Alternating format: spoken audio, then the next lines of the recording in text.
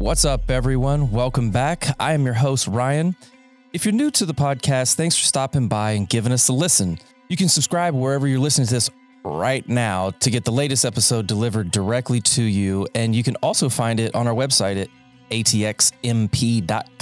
There's a whole story behind that, but I'm glad that the website is back. If you like keeping up with Texas metal and rock, then you've obviously come to the right place. Just search ATX Metal Podcast and you can find us on all the socials. And if you could, give us a like and a sub. And if you're ever so willing and inclined to do so, a review would be amazing. But if you don't want to, I ain't mad at you. I would also like to thank our sponsors, Come and Take It Live and Come and Take It Productions. If you want to see any shows that are coming up, you can head over to their website, click on the calendar tab and give it a look, scroll up and down, check out the flyers. There's a lot of good stuff coming up. If you find a show that you would like to attend, and if there's a local band opening up, you know what I'm about to say. You're going to have to go ahead and get those tickets from the locals because that money goes directly back into their pockets. Plus, when they show up to the venue and they've sold all their tickets, that helps them, get on more shows and get out there and do their thing more. So hit up the locals as always. And in case you missed the announcement, I'd like to introduce again our newest sponsor, BumperActive.com. They are our brand new merch sponsor, and I'm so happy that we finally teamed up with them. You can head over to their website, which is BumperActive.com, and you can check out all the available services that they have to offer, or you could actually head to their brick and mortar location at 5907 Burnett Road in Austin, Texas, or you could give them a call at 512-465-9306 and just let them know that the podcast sent you. I don't make anything. I don't have any spiffs or affiliations. I just want to be able to provide, a local source at a comparable rate or maybe even a better rate than your current merch company is giving you. Plus, they're local. They're right here in Austin. You can save on shipping and just go pick up your stuff. So that's why we picked them. They were recommended to us by our last sponsor, Odyssey Print Shop. Rest in peace. I'm just happy that we finally got hooked up with them and we got the ball rolling. I've already got 1,000 stickers and I'm pretty sure I'm going to be printing a lot more. So again, bumperactive.com. Go hit them up. Go check them out. Tell them that the podcast sent you.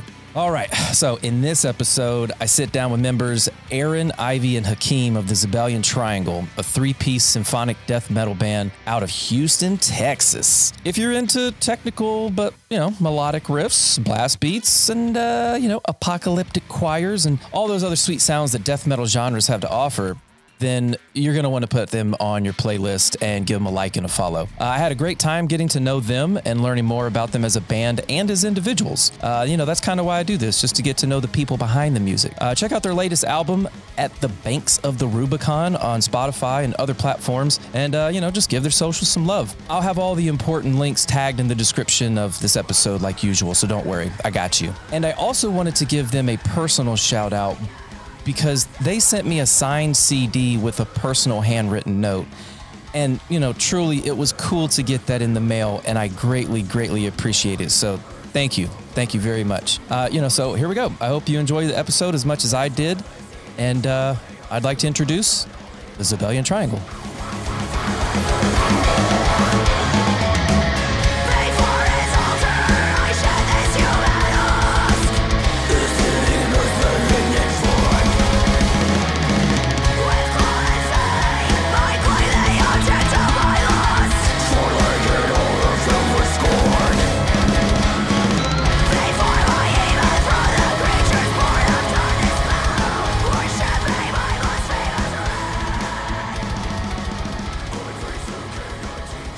So, yeah, let me just knock a few things out. So you guys are relatively new band, right? Yes, relatively. I would say actively, yes. Okay. Because the discography only went back to 21, and I felt like there might be more there. So, yeah, October of 2021 was when we played our first show. Okay.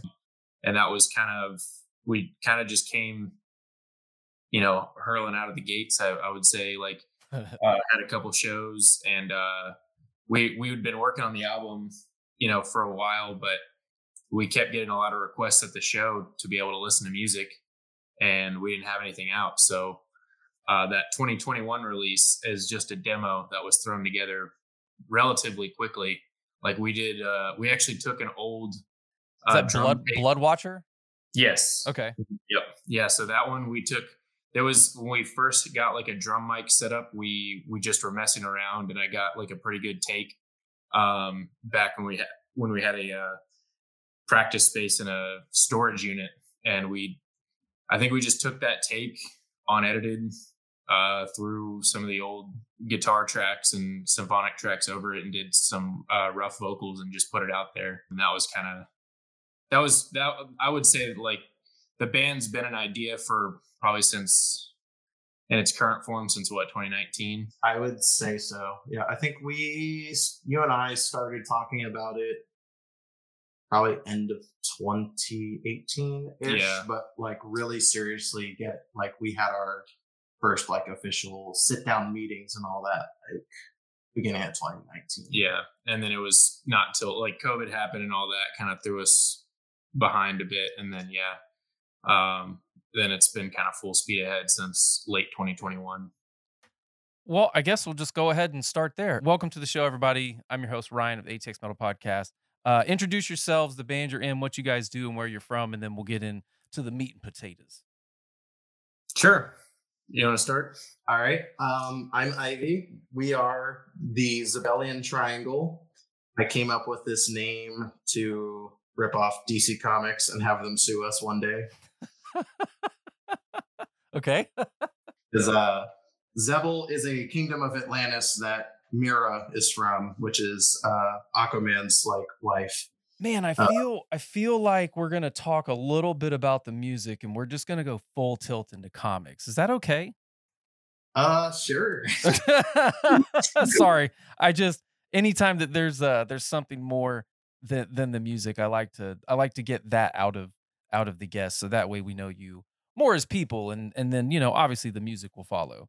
Because if you can't like the people playing the music, it's a tough sell. So anyway, we got DC. They are suing us very soon. Okay. Yeah. Actually, no, because I actually did the due diligence of looking, because Zebel in some canon is located in the Bermuda Triangle.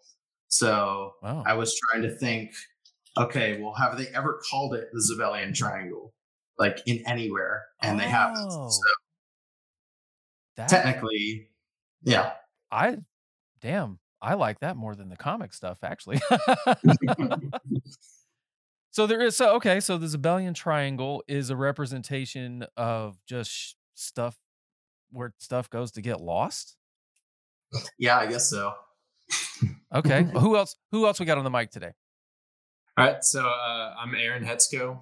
I play drums, and I'm less familiar with all that kind of stuff, so I cannot speak as in depth about that.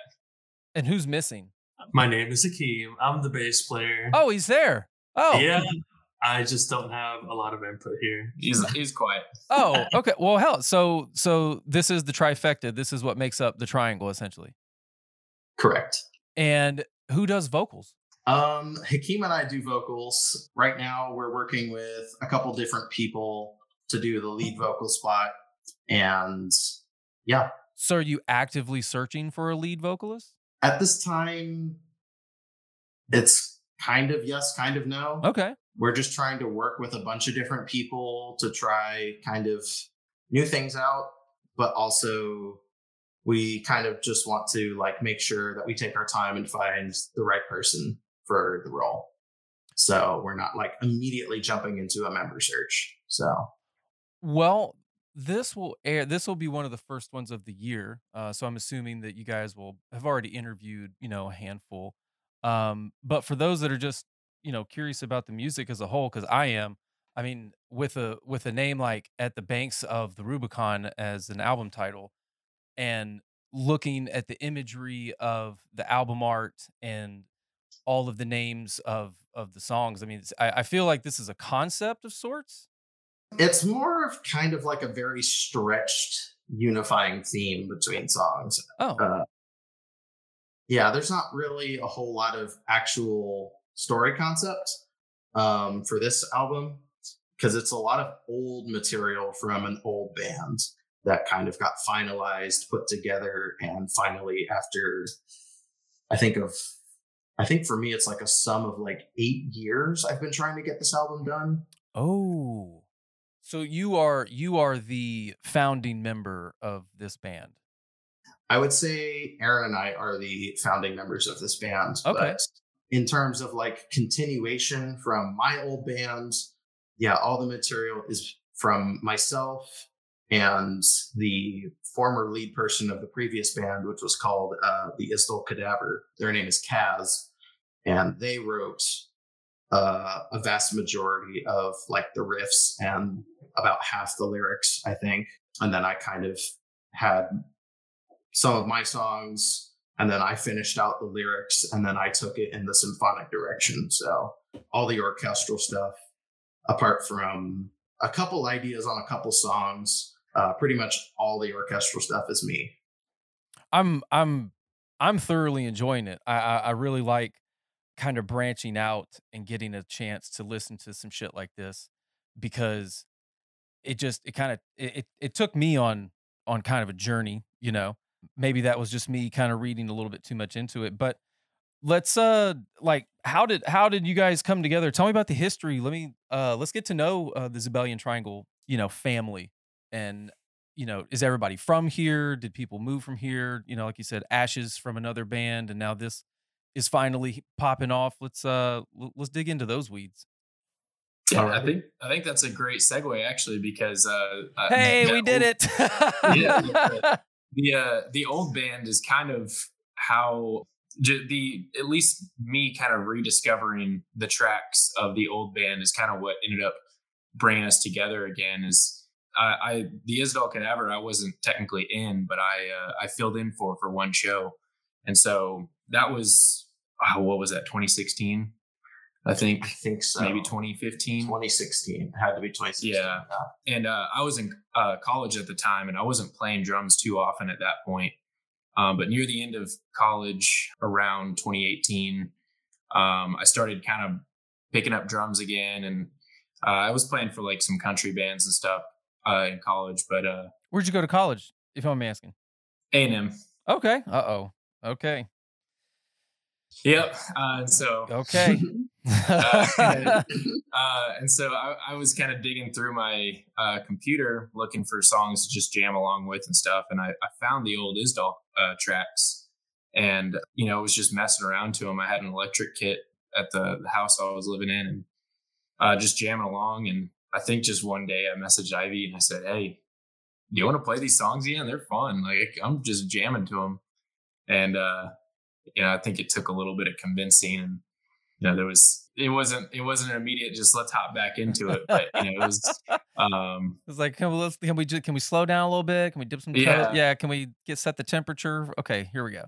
Yeah, I'd kind of been in and out of a couple different bands, and at that point in time, I was extremely cynical and jaded about being in a local band again, which at this point in time, it's like I kind of look back and like all the people that I played with, you know, I all look back at everybody extremely positively for the most part. But, you know, I got kind of burnt out a lot of just playing music. So when Aaron hit me up to kind of put this together, I was pretty adamant that, like, if I'm going to do this, it's going to be for serious, and we need to go about it the right way and do things like all out or not at all, because otherwise I'm not really interested. Yeah, no more just jamming and hanging out. Like, we're actually going to take it seriously and, you know, try to start playing shows and booking, like, you know, with more thought behind it other than just, hey, let's just play a show, like trying to, you know, hit certain markets. And, you know, eventually, like next year, we have goals to tour and things of that sort. So I love it. The goal is from the get-go, at least with, you know, this band, how it is now, is just to hit it hard and, you know, take things seriously and act like professionals, basically. Kind of just our running joke has been we're just going to LARP like a touring band until we are one. Oh my God. LARPing, cosplaying. Yeah, man, that's, I can I can totally attest to those feelings. It takes time to realize mistakes, even though you have friends around you that have done those same things and probably even gave you the advice at that time, and it was just your mind wasn't focused on X, Y, or Z. So I can totally understand like the being burnt out, and if we're gonna do this, we're gonna do this. What would be a piece of advice from either collectively or each of you individually? What would you now tell you then? That's a good question. Man, we asked the Um, hard questions over here, man. Boom. uh, We can come back to it, but I mean, no, does anyone else have an answer first? I was gonna say, if I had to look back and tell myself something, is keep moving forward with specific intent. Don't just move forward for the sake of moving moving forward. forward. That's a good one. I like that one. Kind of just get it. Like, hey man, you like doing this, just do it. Don't, you Mhm. know, don't Like just have do a- it just to do it. Yeah, don't just have like a superficial goal. Have something actually substantial, and even if it's a far reaching goal, from that far goal you can set up smaller goals and continually break down the process of what you need to do to hopefully get to the next goal, and so on and so forth. Basic kind of Yeah, just life planning stuff, I guess. reverse engineer the end, and if you follow that path properly, obviously there'll be bumps and bruises along the way, but because one of my goals long term is to be uh, a farm team, like a go-to for booking agencies or labels, if you will. So that's why I really want to, push the envelope this year, is to try and throw some rowdy shows to get some eyes on the locals that I mean, because you guys, not just y'all. I mean, I haven't even seen you guys play live, which is we can get to later as far as like tours and stuff or shows. But yeah, the whole just pushing yourself and getting out there and having an end goal, I like that. I really like that.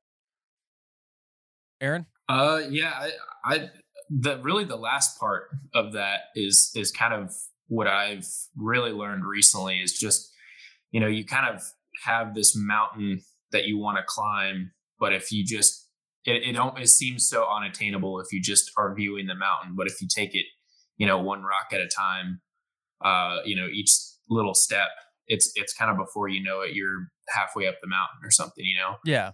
and it's just, it really makes, and it helps avoid that burnout too. Whenever you feel accomplished by the smaller goals, it's like your brain kind of needs that small victory to keep the flame going, versus just endlessly climbing in hopes to one day reach the final destination. And that's something that's been so big for me recently, is just focusing on all the small victories, even like the smallest things possible, like just breaking it down, and then like kind of rewarding yourself for, hey, you got this done, even though maybe it took you a week longer, a month longer than you wanted. Right.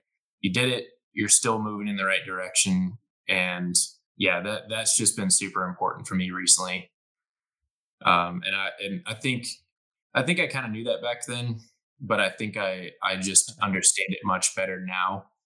Yeah. You're like, hey, damn, that was good advice. Should have listened to it. Right. It's like whenever I talk to my parents, and there's just, I talk to them about, because I'm 39, creeping on 40, but I feel 29. And, I always look back like, man, I should have listened to this and listened to that. But now here I am giving my parents advice about financial stuff and retirement goals, but yet I have nothing in my savings for retirement. So I feel like my words of wisdom cast upon my parents aren't there's no real there, but it's the thought that counts. Oh my God. So sorry about that. Golly. I feel you there. I'm getting Something over in this being fucking sick room. still. Yeah, I'm sure everybody's kind of along the same lines of, I wish Texas would just make up its mind if it's done with summer yet. And now like the cedar is starting to pop here. Are you guys locals? Not locals, like from Texas or transplants like myself? I was born in Houston and I moved around a little bit, but I've been in the Houston area basically besides college since 5th grade, or since I was, 10, 11. Okay. So almost 17 years. I'm from Mexico. I was born in Monterrey. I came to Houston when I was 3 and just been living in different parts of Houston. Now I'm in the Pasadena area, closer to these guys in the Clear Lake area, the Webster area. I got you. I was born in Los Angeles and came here when I was 7. And that's basically the story. It's like, it's pretty simple, Ryan. I was born here, moved here. Done. Yep. No, I've been here for over a decade. I think I'm working on year 13. I followed my oldest daughter out here with her mother, my ex-wife, and she's now 18. But since my time here, I guess because I don't have any family in Texas outside of my Uncle Pat in Houston, which I don't visit enough. I should go visit him more. But outside of that, we don't have any immediate family.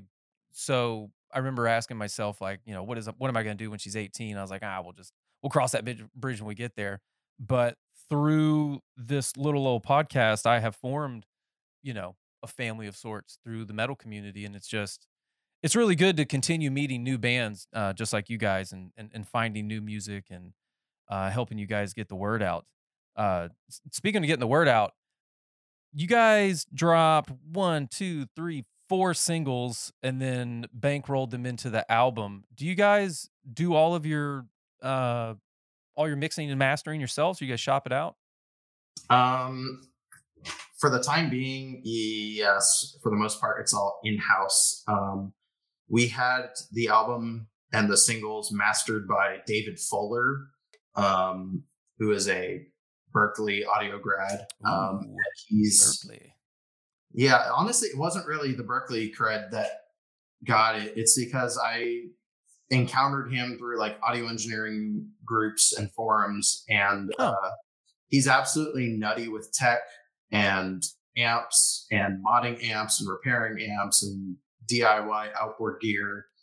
And he's really, really, really obsessed with the tech specs of absolutely every component of stuff. So it's like that attention to detail was like, if he's like this with everything from mixing to guitars to amps to outboard gear to even like coffee, like he's got a whole thing with coffee machines and coffee presses as well. Okay.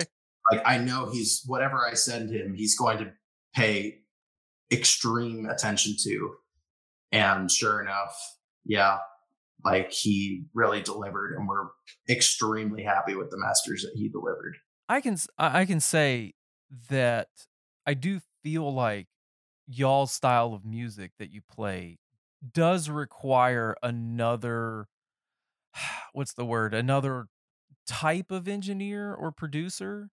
Not saying or trying to discredit any of the other genres like hardcore, deathcore, or anything, but death metal, there's just, like I said, I feel like there's so much that goes on in this album that, I mean, even from an individual song standpoint, that whoever is spending the time to curate this and make it as sexy as possible and check all the boxes, hats off, because I gave it the in-car test, ran it through headphones and then through the monitors just to kind of get a full effect, and man, it hits on all notes. So hats off to, what was his name? David Fuller at Fuller Audio. Awesome. Yep. He's up there he's still up there in the Boston area, I believe. Okay. Who does y'all's album artwork? Because I gotta say, I'm digging it. So the album art was done by Vota. His artist name is Moonroot. He's done a lot of like dungeon synth and atmospheric black metal, like paintings and logo design. He did both. Well, he did not just the album art, but also our logo and our emblem design as well. So it's all Moonroot. Okay. It's all his stuff. Incredibly nice guy from Czech Republic. Cannot recommend him enough. Like, love his art style.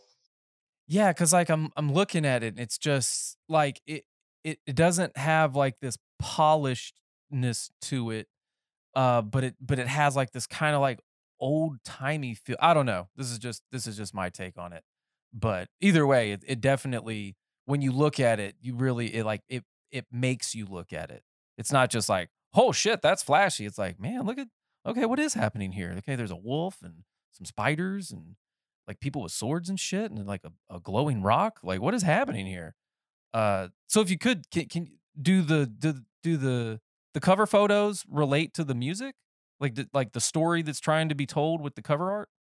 Yes, I'm actually really happy that Volta was able to get everything on the album cover, because I sent him like a very rough sketch of like layouts and different design elements. I had a couple different like poses for the wolf. I had kind of different character sheets for the three of us that were on the cover, and he got every single one of them in there. So the spiders are for Spawn of Ungoliant, which is about the Mirkwood spiders specifically is what I was thinking of, but it's basically all the giant spiders in Middle Earth, in Lord of the Rings, and so on. The Wolfman is Cursed Lineage. The dragon is Dracarys. The giant pyramid is confirmed because it's the whole all-seeing eye kind of conspiracy theory song. Yeah, pretty much they're all there in some way, shape, or form, even with a kind of stretch, I guess. Yeah, no, it looks. Like I said, I dig it, and you know this type of music isn't in my like normal wheelhouse. So when I do get a chance to kind of step outside my comfort zone, and then the music is actually good, right?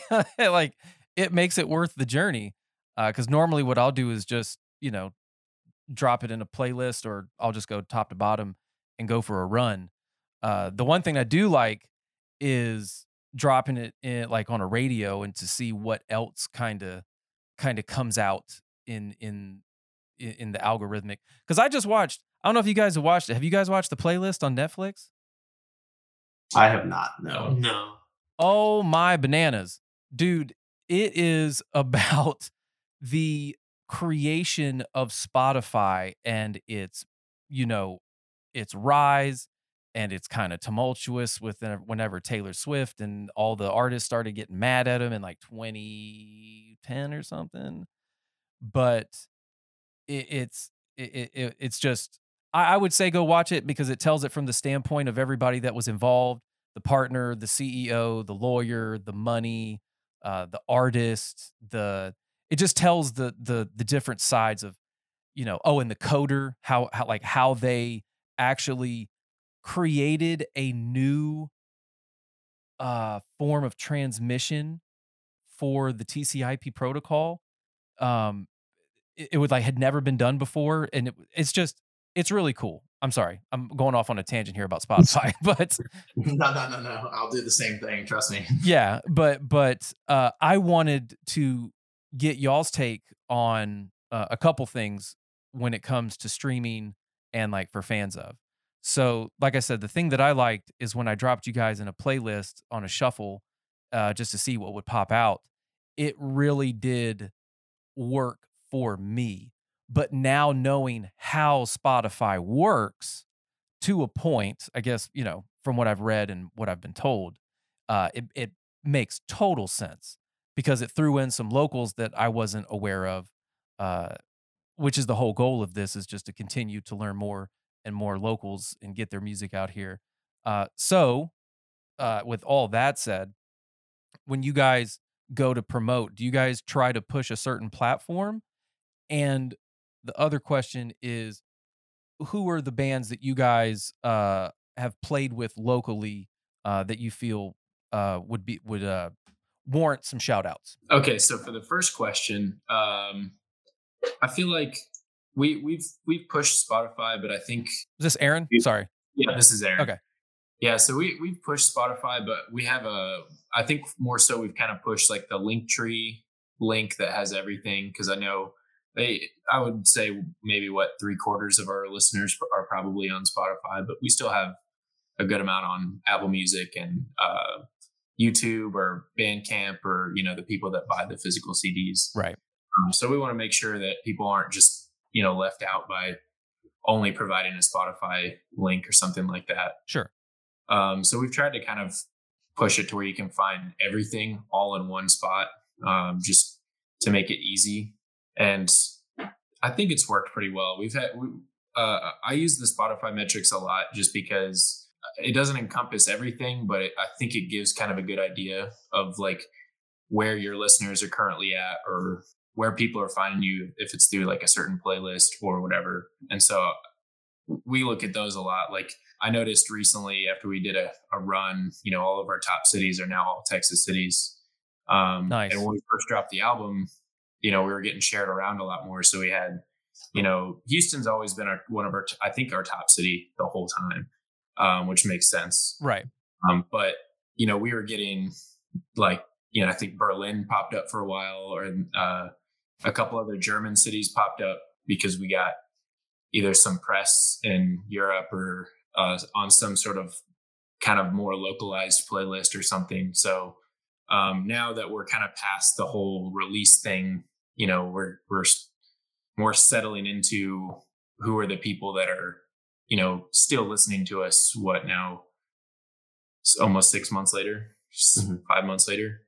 And we're kind of seeing, I'm enjoying seeing the metrics of, okay, now like really the people who are still listening to us are probably the ones who got to see us live and have had more of that, personal engagement. And that's, I guess I'll kind of tangent from the question, but that's why I like Spotify in that sense. And I still look at the Apple Music ones, and they somewhat line up. I always forget to check the YouTube stats as well. They all kind of correlate, but right. I find that Spotify gives a bit more of since there's just more listeners, you get a more like a broader shot. Right. Because, the Apple Music, there's certain countries that use it more. We have a lot of Japanese listeners on Apple Music, I've noticed. And that actually kind of stemmed, as another tangent, but we had a record store in Osaka, yeah, that ordered a batch of our CDs and kind of just started promoting them online and selling them in the store. Wait, what? They just randomly ordered your CDs? Yeah, we got an email to the band email from Rio. Please tell me this story. So yeah, it was SA Music in Osaka in Japan. The guy who runs the store is Rio, I think. And it was just an email wondering what the wholesale price for our CD would be. And I had told him, we literally ordered a batch of 100 CDs. Yeah. Because not many people buy physicals anymore. And it being our first album, we kind of just wanted it to be special.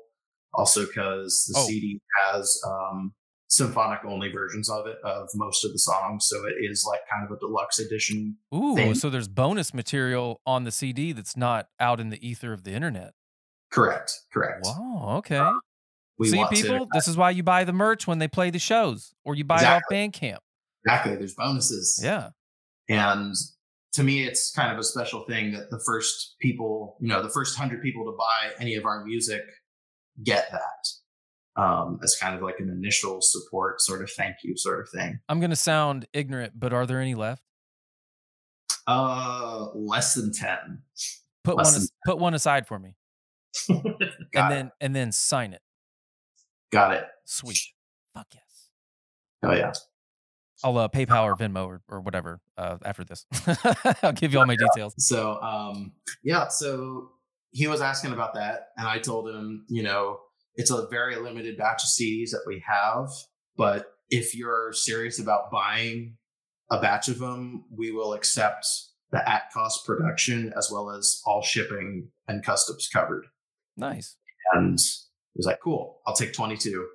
So 22, okay. 22 of 100 CDs are in Japan. Random. Mm-hmm. Yep. So, but it was kind of a surreal thing because I package and ship all of our stuff and try to leave personalized notes for people, thanking them for buying the CD or a shirt or whatever. I try to Excellent do. touch, I must say. Yeah, because I mean, people work hard for their money, and people run. For someone like Rio, it's his business, and he's taking a risk buying our CDs and not sure if he's going to make a return on it. So, Have you reached back out to him? No, not really, but I have seen we've seen Japanese users post pictures of like their CD hauls, and our CD is in the hall with like Arch Enemy and stuff. Nice. So it's like really, really cool to see. Like, okay, there are people buying the CD in Japan, and it's awesome. And I never thought I would ever have something like that happen in my life. So I'm amazingly grateful to Rio buying the CDs. Amazingly grateful to, Japanese metalheads for digging the shit out of it. No, dude, I cannot begin to imagine the metal scene in Japan. And it's actually funny that you mentioned that. One of my good friends, Matt Foreman, he's been in a whole host of bands here in the local scene. But he's one of the longest running people that I've known since like 2014. He was the front man of a band called Taking on Poseidon. And now he actually just got back from competing to become the front man of a band called Crystal Lake. I figured. Dude, I saw, Matt posted some clips of the show. He actually got to like rip a set like as the front man, and they played, I don't know, 4 or 5 songs or something. And then the other so there's this whole competition going on. It's kind of like The Voice, but Crystal Lake style. And it's phenomenal to be able to watch someone that I have known for so long and have continued to support, to see him living out that dream and just telling me like, dude, Japanese people are so thoughtful and humble and this, that, and the other. But one thing that they do well is they go hard for their metal scene over there. It's wild. So I'm happy to hear that your music has made it not only digitally but also in physical form over there. I personally think that's a win. Right, because I know with like the brutal death metal scene, there's a lot of brutal death metal in like Oceania and Asia. Yep. Like even like some of our local peoples, like I'll name drop like Desecrate the Faith, Stabbing, I think Architectural Genocide as well. I've seen a lot of these brutal death metal bands that are very, very small get their CDs in Philippines, Indonesia, Japan. And it's really interesting to see as well, because some of these bands do have like label support on like, smaller labels, or labels that are specifically curated for like brutal death metal. So there is some assistance there, I think, in distribution. Don't quote me on that, really. Yeah. It's just me taking a guess. Sure.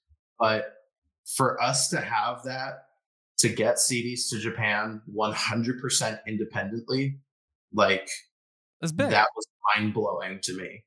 Yeah, it's like when I throw shows or I go to shows. I mean, obviously everybody wants to see like as big of a crowd as they can get, but I just look at it same for merch sales. Whether you sell 1, 10, 100, or you sell 1, 10, or 20 tickets, like it'll get there. It'll get there eventually. Just like you said, younger you, or, older you telling younger you, just push and full send on the goal. And as long as those micro boulders or rocks, I think Aaron put as climbing the mountain, it doesn't feel that tough. And then when you get to the top, you're like, we fucking made it. Holy shit. And then you look back down the hill and you're like, well, what all did we do to get here?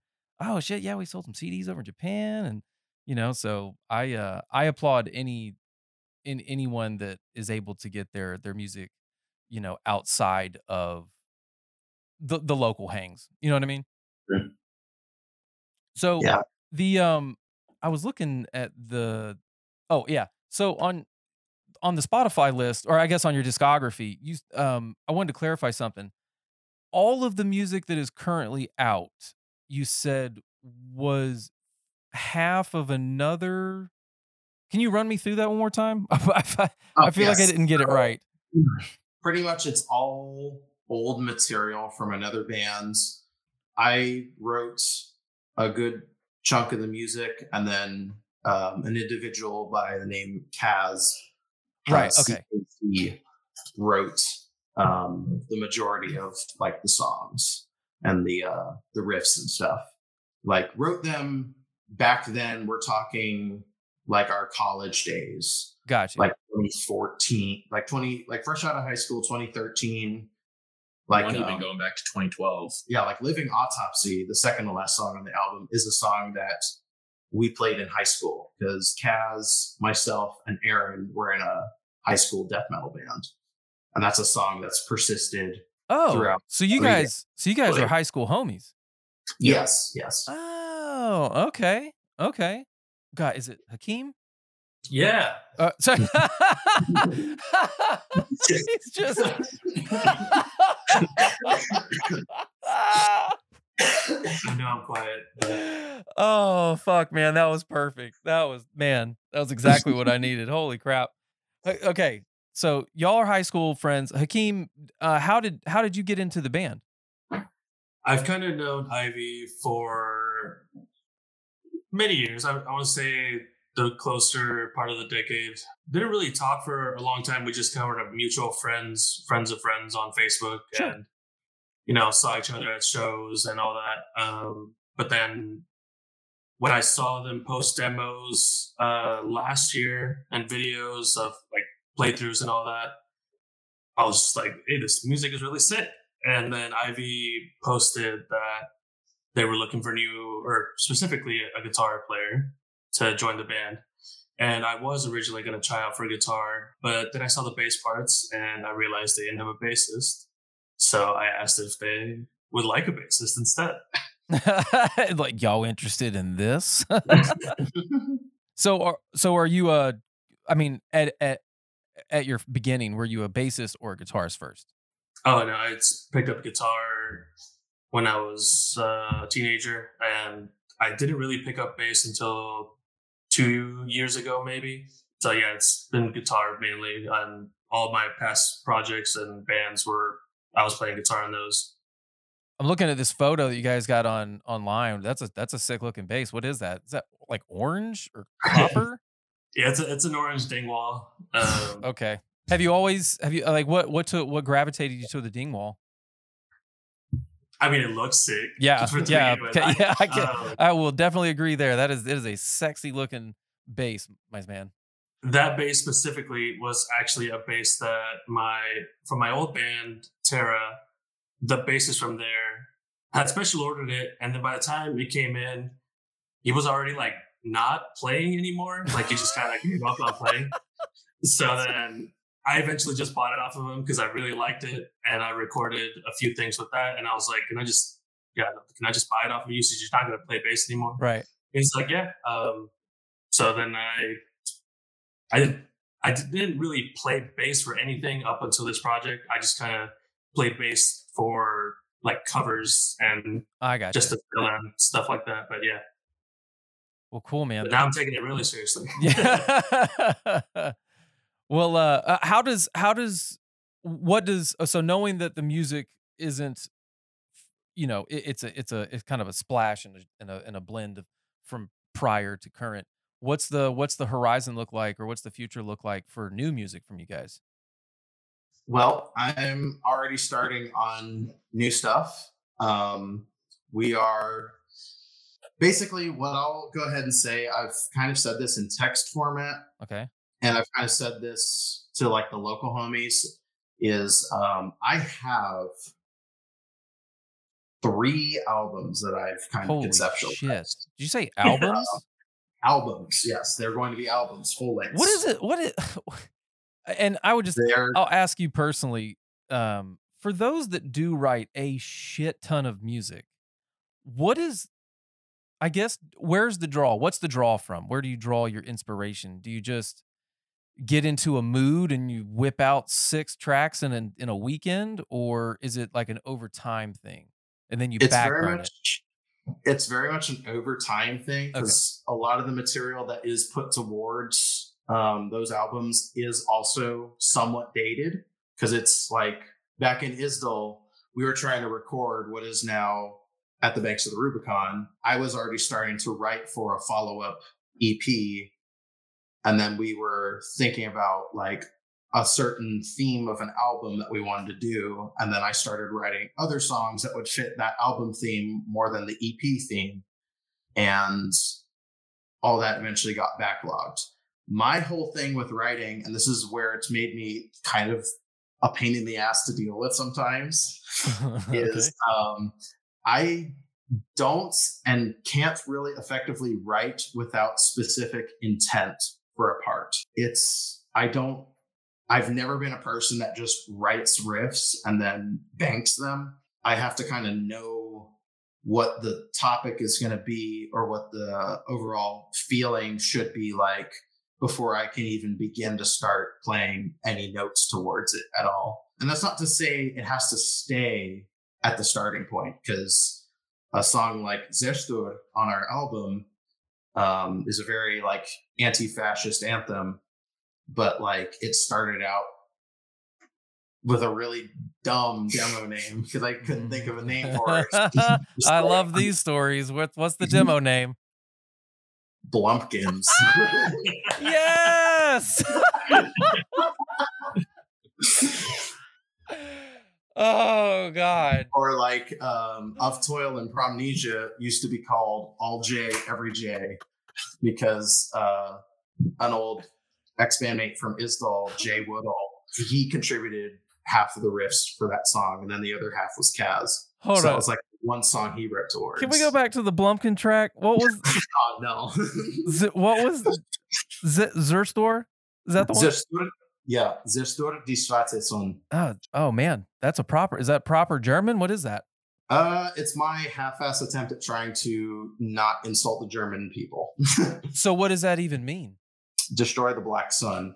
Oh, which okay. is referring to the neo-Nazi Black Sun Sonnenrad symbol. Well, it's kind of like a symbol that was co-opted by the neo-Nazis from like pagans and Celtics, but it's a specific version of like, because like sun wheel symbols have been used in all sorts of different cultures, but it's a very specific design of it that was 100% commissioned for the SS Castle that was being built towards the end of the Second World War. And that's kind of replaced the swastika as like the neo-Nazi symbol, particularly in America. So I was perfect segue. Do you feel like I mean, when was that written? Because I mean, obviously history is repeating itself from my standpoint, and the rise of fascism and the neo-Nazi just kind of freedom to do what the fuck they think they want to do, which if you haven't noticed, the podcast does not support anything from the fascist or far right, and I will fucking die on that hill, like many people have. So plus being a veteran, I mean obviously the war that I fought in was completely unjust and full of lies, but this isn't about me. Man, this got heavy quick.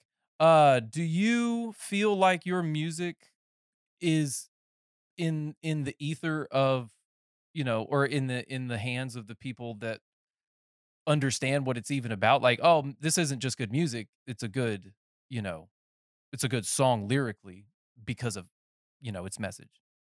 I would hope so, because a lot of people in metal don't really care about lyrics. Not to say that they are particularly, I guess, indifferent, but it's not like the primary focus to most people. Like they like the vocal sounds and all the weird breeze demonic pterodactyl. Yeah. Yeah. Like, I would hope so, because it can get a little bit difficult for me sometimes, kind of, and this was kind of a thing as to why I was a little bit hesitant to get back into music, was trying to not have pushback for expressing my actual beliefs and ideals through my art.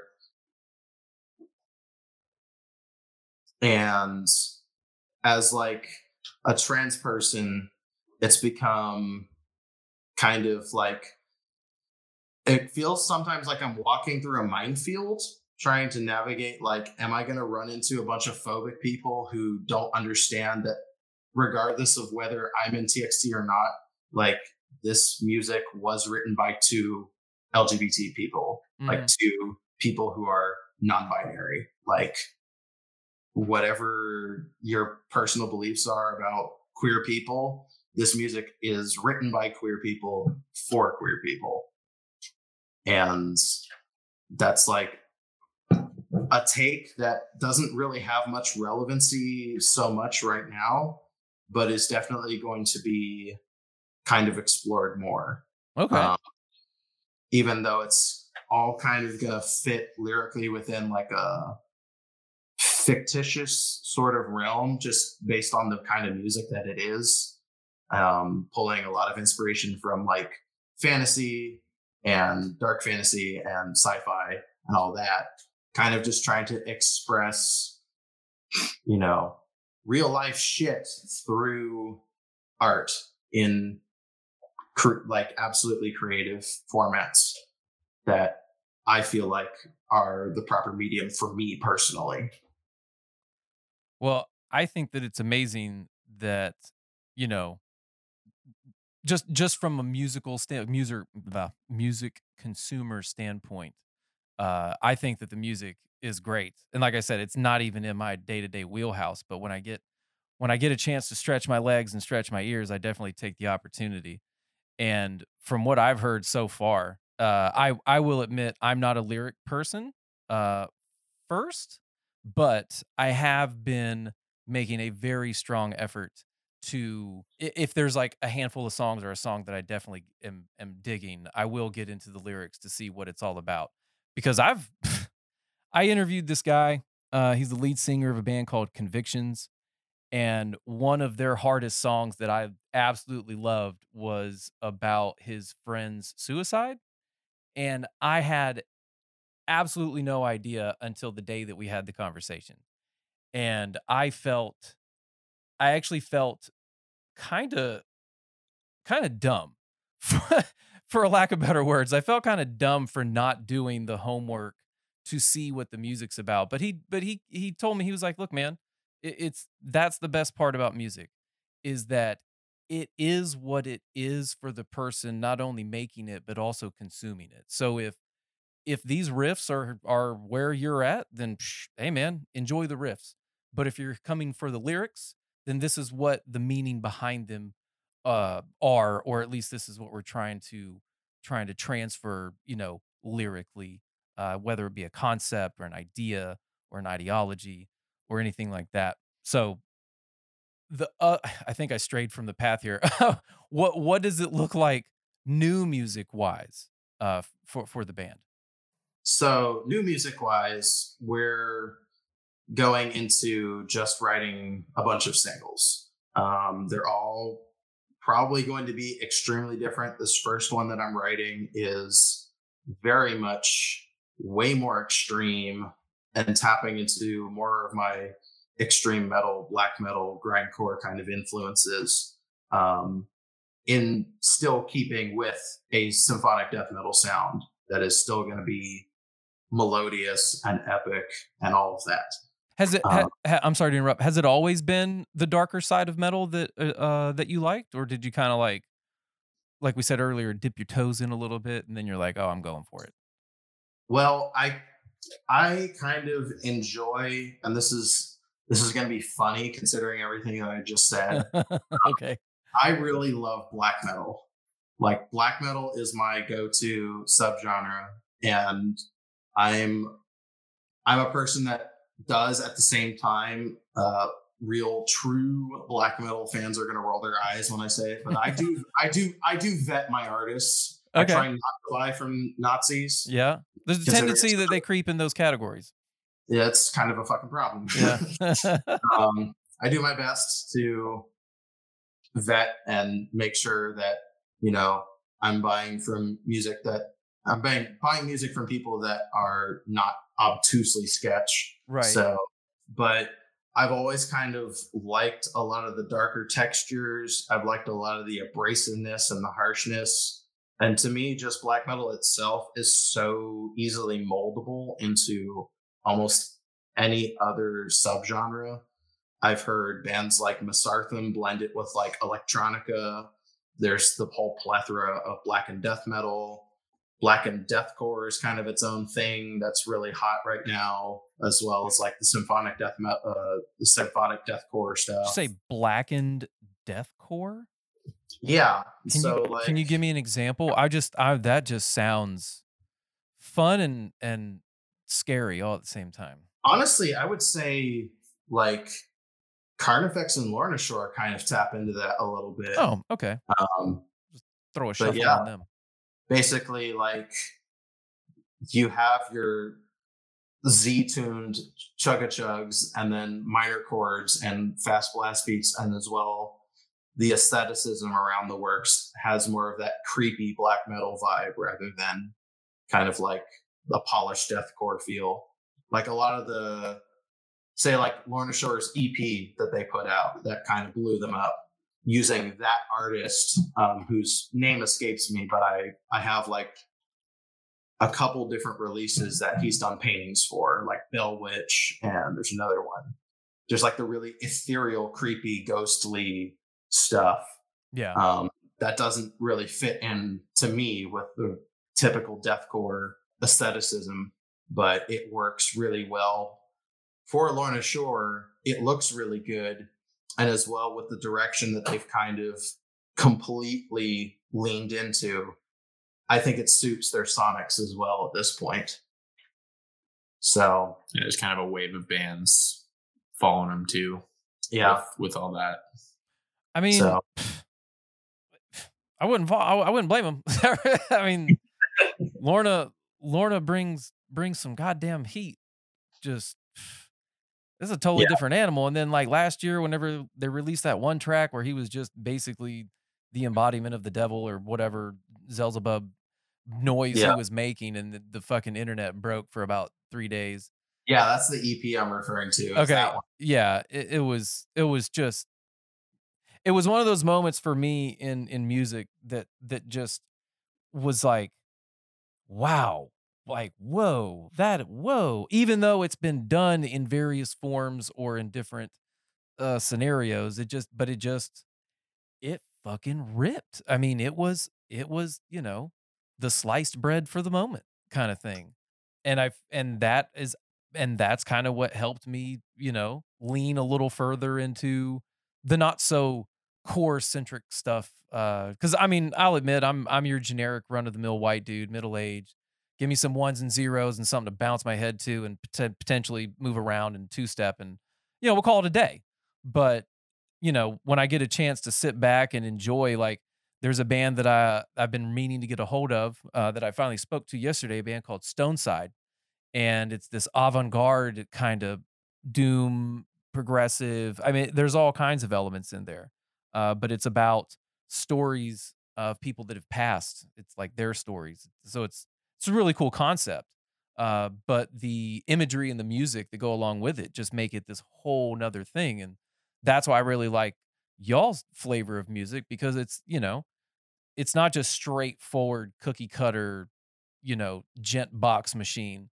It's like, it's you get to take a journey. And I'm personally looking forward to what you guys have coming out. And I mean, with you saying that you have 3 albums on the back burner, I mean, how do you choose from that plethora of content?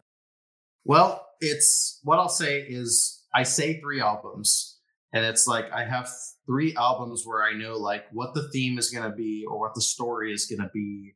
I'm thinking of like the aesthetics around it, like with the releases, stage gear, anything involving that.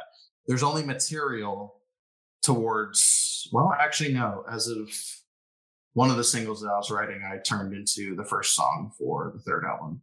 So there's like bits and pieces of songs and then a couple complete songs for each one. And I've kind of kept them on the shelf because we want to write fresh stuff before we try and tackle an album. So well, I'm sorry to interrupt. I was going to say, well, now, are you the main songwriter and then you pass it amongst the group, or does it come from the trifecta itself? I would say I'm the primary songwriter. Okay. Yes. And from there on, it's kind of like say when I write drum parts for the songs, I program drums, I keep them painfully simplistic as best as I can. So that way Aaron can just understand what the vibe is, and then he can do his thing. Okay. He's completely changing what the beat is, as long as it's like the intent for the part is expressed musically, he can go in and make whatever changes he wants. Sure. And having Hakeem in the fold, it's going to be kind of first time seeing like what all three of us kind of do together. But yeah, the first single that I'm working on, again, is going in a much more extreme direction. I've kind of planted it as kind of like TXT goes Anal Mathrak. So still big chords and epic, but it's going to be a faster song, probably the fastest song we have so far. Blast beats continuously, noisy, harsh, distorted vocals. Aaron's just like, thanks, man. Thanks. Yep. Like, can I just get like a half measure or two to chill for a minute, please? No. I was like, no, you will do this. You will do this as fast as humanly possible. We're gradually turning into a Dark Funeral cover band. But yeah, and then as well, I'll go ahead and say we have some friends that we're getting ready to talk to explore some different things. I'm going to keep it intentionally stupidly vague, just in case none of it pans out. But we are going to hopefully try and explore some more, I guess, as you could say, leaning a bit more towards the traditional symphonic metal stuff. Very melodic vocal oriented, but the sound of the band isn't really changing over these singles. That's kind of one thing I want to say out of the gate. Is no matter what you hear coming out of whatever comes next from TXT, it's not a change in direction. It's an expansion, a very hyperbolized expansion. So that way you're getting big doses of different things. So that way you can be kind of adjusted to it as you hear it incrementally throughout future works. So, if it means like we're going to have a freaking D-beat grindcore blast beat part, well, you already have a song that's going to introduce that. If you're going to have more epic, clean vocal oriented stuff, you're already going to have that. And then the albums will just be kind of a combination of everything that already exists done better, hopefully, with these new flavors added in. Nice. So a little bit of something for everybody. Yeah. Nice. Do you guys have any shows in the early of the year? Or anything planned, I should say? So we have one more show this year on the 30th in Houston. And then so far, the only thing we have announced is, May 12th? Mm-hmm. We're playing Mammoth Fest here in Houston with some really cool bands. Cyborg Octopus, So Hideous, Pound. Fucking love these names. Yeah, so it's a really cool lineup, and we're really stoked for it. It's kind of a weird conglomeration of kind of like tech bands and also like kind of mathy hardcore bands. Okay, it's called Mammoth Fest. Yeah, it'll be on the north side of Houston at Acadia. And then in addition to that, and then we will have a few shows around that we're working on right now. And then we're working on some stuff in March as well. Not sure exactly where all that's going to be, but we're trying to make it around Texas again. We kind of just made it around Texas 2 weekends ago. Mm-hmm. We did Corpus, San Antonio, Austin, and so we're trying to make it around Texas a little bit more early next year, and then maybe start wandering out of state a little bit if we can. As soon as any of that is feasible, we're trying to do it and make it happen. So that's all kind of stuff that's in work. Nothing is finalized yet, but we have some friends and various bands around the state that we're kind of trying to set up either weekend runs with or maybe something a little bit longer, but nothing quite announced yet on that end. No worries. I know that, the end of the year, this will be one of the first ones we launch. We just kind of take December off and just trying to retool. I think that's what everybody does. But if I ever get word that there is a show that you guys might fit the bill, or now that Come and Take It is allowing me to book shows more than once a year, I'm really trying to impress upon them that the ATX metal scene is nice and thriving, but there's Houston and San Antonio and San Marcos and New Braunfels and DFW and all the entirety of Texas. So everyone is welcome to come and play in Austin, and that's one of my goals, is just to get fans in front of bands and bands in front of fans. Let's party, let's mix it up and buy some merch and some tickets and get these motherfuckers paid, and because Spotify don't pay shit, so put money in the hands of the people that count. We really love playing Austin. I mean, we got to play Come and Take It at the beginning of this year, and we absolutely enjoy. We love that venue. The sound is phenomenal. Yeah, ever since they got them new speakers, it's a totally different ball game in there. And I think they might be doing something else with the lights. I'm not too sure. I, for fun, go up there and fuck around with the lights. I have no fucking clue what I'm doing sometimes, but Juicy's just like, hey man, you want to run the lights? Or some band is like, hey, you want to run the lights? I'm like, dude, I know like 4 buttons, but I'll make it look sexy. And half the time I know about 80% of the songs well enough to time it for like breakdowns and stuff. But other than that, it's just me up there literally just smashing buttons caveman style. Well, before we get out of here, what are all the ats on social media so people can get a hold of you, a place to buy the merch, and just stay up on Zebellion Triangle things? Yeah, definitely. Let's see. So on Instagram, it's just _Zebellion_Triangle. And then let's see. If you go on there, we also have a link tree that has everything. But Facebook, just look up the Zebellion Triangle. You'll find us there. Pretty sure that's not a name that's really taken. Yeah, I mean, honestly, if you just Google the name, you'll find only stuff about us, basically, unless you go far enough, then you start finding, I think, some... Yeah, there's definite rabbit holes you can climb into. Yeah, but if you put in the Zebellion Triangle, like, that's basically just us. Let's try it. The Zebellion Triangle. You are number 1, 2, 3, 4, 5, 6, 7, 8. Yep, you are all over the homepage of Google if you just type in the Zebellion Triangle. I think as long as you get the spelling right, you're good. Yeah, that's egg. I'll put a link in the comments. We'll be fine. But yeah, so we have all the links there. We have our Bandcamp and also a merch website. There's not too much on there right now. We actually just got a pretty big batch of merch in for that run we just did. And I think after this show at the end of the year, we'll probably start throwing everything up online. So, we wanted to make sure that the people coming out to the shows kind of have the first pick. Oh, nice. But, you got a coffee mug too? We do. Yeah. Nice. I have one up here at my house and I used it this morning.